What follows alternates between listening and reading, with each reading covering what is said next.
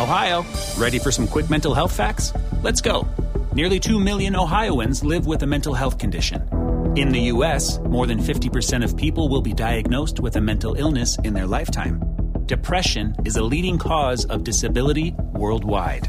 So why are some of us still stigmatizing people living with a mental health condition when we know all of this? Let's listen to the facts and beat the stigma. Ohio, challenge what you know about mental health at beatthestigma.org.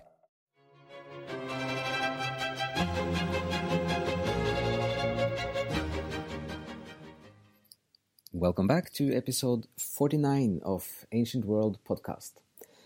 So today we're going to have a longer podcast. We want to talk about one of the big themes from the Greek mythology, which is hubris and nemesis, like the concept of pride or excessive confidence, and then reaching beyond, and then you get the punishment from the gods, which is called a nemesis.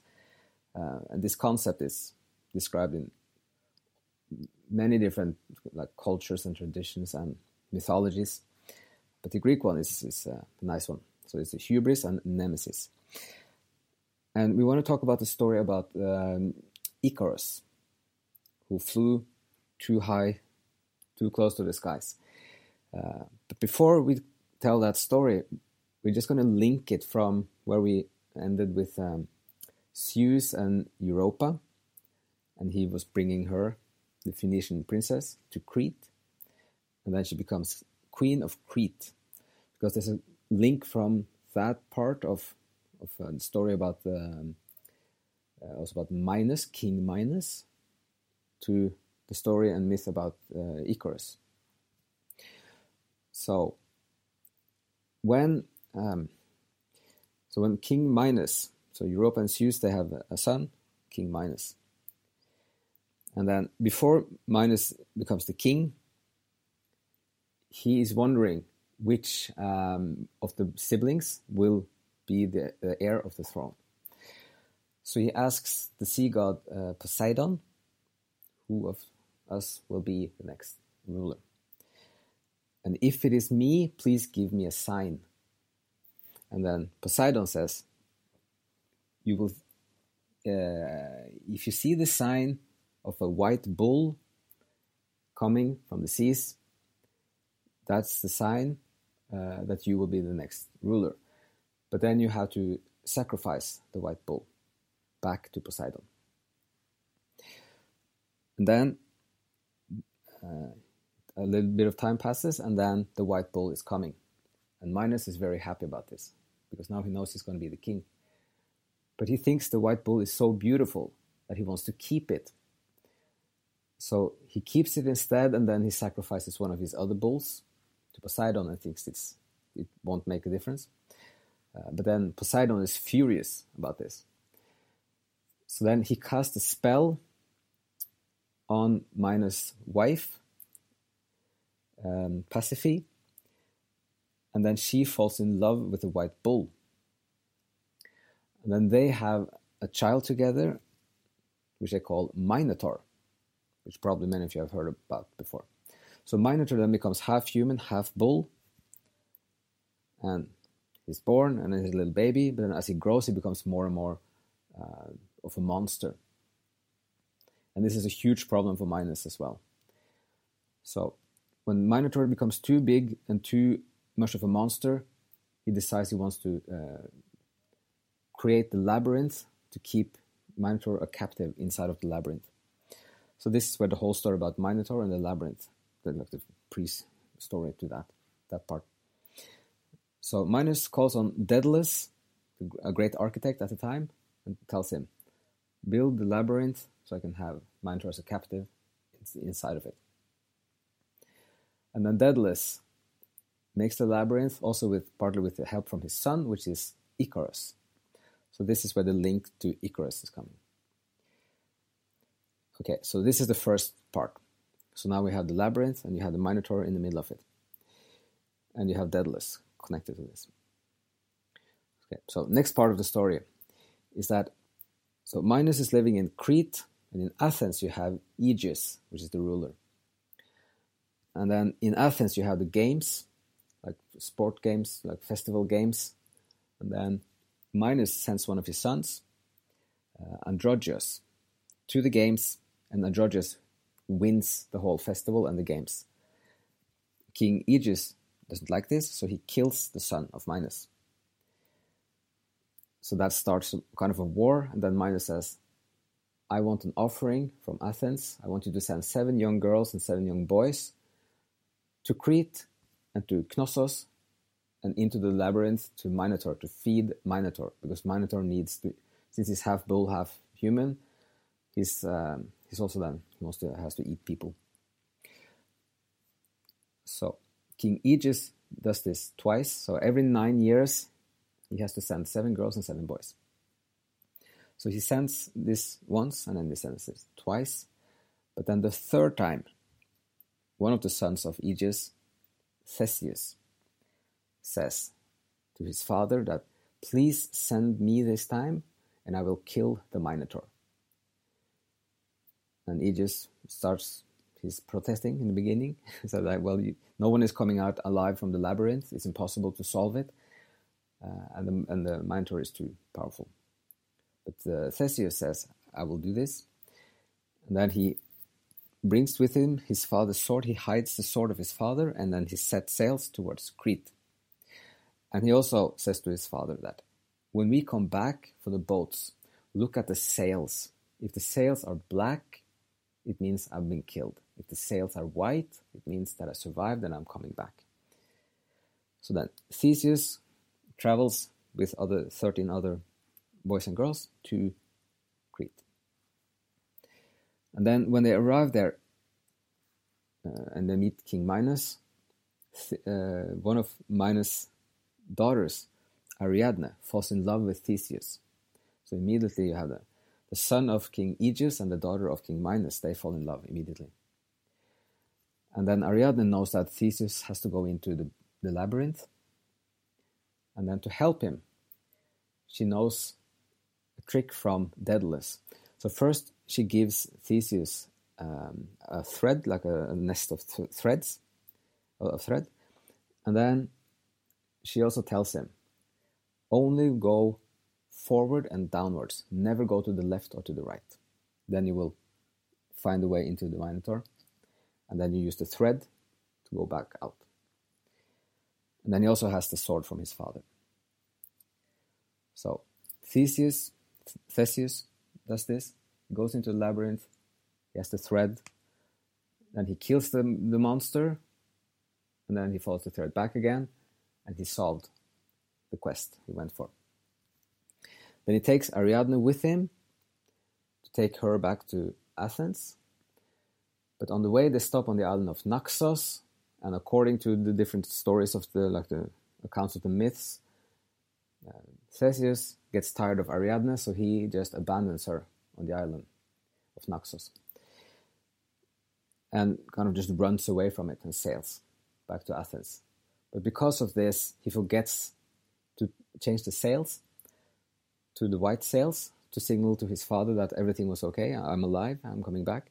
So they sail back with the black sails.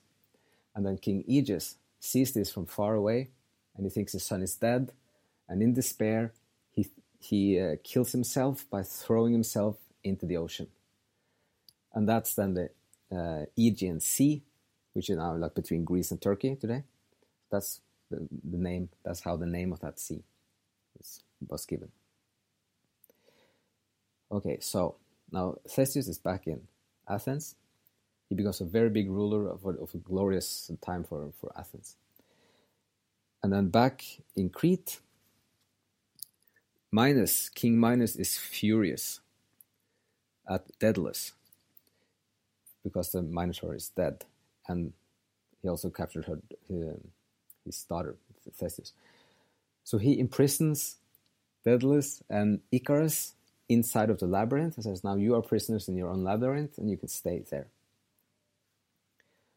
And so now we're coming to the third part. So we had all the links now, and we will focus on the myth of Icarus. And again, back to the concept of hubris and nemesis. the story, this is very beautifully written in the Metamorphoses of Ovid from the Roman times. And he describes the beginning of the story like this. Meanwhile, Daedalus, hating Crete and his long exile, and filled with a desire to stand on his native soil, was imprisoned by the waves. He may thwart our escape by land or sea, he said, but the sky is surely open to us. We will go that way. Minos rules everything, but he does not rule the heavens. So saying, he applied his thought to new invention and altered the natural order of things. He laid down lines of feathers, beginning with the smallest, following shorter with longer ones, so you might think they had grown like that, on a slant. In this way, long ago, the rustic panpipes were graduated with lengthening reeds. Then he fastened them together with thread at the middle and beeswax at the base, and when he had arranged them, he flexed each one into a gentle curve so that they imitated real birds' wings. His son Icarus stood next to him, and, not realizing that he was handling things that would endanger him, was caught laughingly at the down that blew in the passing breeze, and softened the yellow beeswax with his thumb, and in his play hindered his father's marvelous work. So here is how they plan to escape from the labyrinth, to make wings and just fly away. And then, as Daedalus finishes his work, and he has 2 pairs of wings for Icarus and himself, he warns his son that we are now going to fly, but you have to remember this. Do not fly too high, because the wax will melt and the wings will fall off. Don't go too high. Don't go too low, because the splash of the waves in the ocean will make the wings wet, and then you will also fall into the sea. So you have to stay in the middle, the middle road, middle path. Not too high, not too low. And Icarus says, yes. No, that's okay. And then is, as I say here, more from Ovid here. At the same time as he laid down the rules of the flight, he fitted the newly created wings on the boy's shoulders. While he worked and issued his warnings, the aging man's cheeks were wet with tears. The father's hands trembled. He gave a never-to-be-repeated kiss to his son, and lifting upwards on his wings, flew ahead, anxious for his companion, like a bird, leading her fledglings out of a nest above into the empty air. He urged the boy to follow, and showed him the dangerous art of flying, moving his own wings and then looking back at his son. Some angler catching fish with a quivering rod, or a shepherd leaning on his crook, or a ploughman resting on the handles of his plough, saw them, perhaps, and stood there amazed, believing them to be gods able to travel the sky. So now they started the escape from the labyrinth, from Knossos, and they fly beyond 3 islands, Samos, Juno, and Kalymne. Samos, Lebynthos, and Kalymne, and they keep flying. But then, and here comes the hubris part. Being a young boy, young person, Icarus is drawn towards the light and to the sunshine, so he forgets the rules. He keeps flying upwards and upwards, and then finally he gets too close to the sun. The wax is melting, and the wings fall off, and he plunges down into the sea, and he dies. And then Daedalus is crushed. And the sea is called Icarian Sea today. The unhappy father, now no longer a father, shouted, "Icarus, Icarus, where are you? Which way should I look to see you? Icarus," he called again. Then he caught sight of the feathers on the waves and cursed his inventions.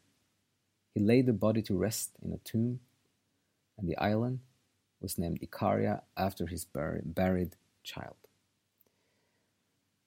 So, this is one of the stories about hubris and nemesis in the Greek mythology. It's one of the most famous ones. It's also a very sad one, but it's it's a beautiful story, and there's also, in this case, it's an opening to reading Ovid, which is one of the main accounts of the mythology. So next time you hear someone talks about Icarus or like flying too high, too close to the sun, then you know the origin of the story and also the whole link from Europa and the establishing of the kingdom on Greece towards these mythological stories. So we're going to end it there, and hope you enjoyed some of this. Some of the podcasts will be a little bit longer to just get the whole context and to frame it properly. So, and it's always, like, once we start getting into this, there are more and more stories that grows out of it. So there are other things to in the future episodes. So thank you so much for listening, and hope some of this was interesting, and hope you have a great day, and we'll see you again soon.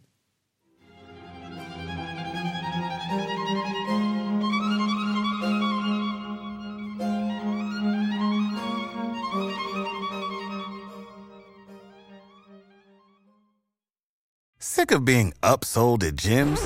My guy, you're currently a base member? For $90 more, I can upgrade you to our Shred membership. For $130 more, you'll be a Swole member. And for just $300 more, you'll reach Sweat Platinum.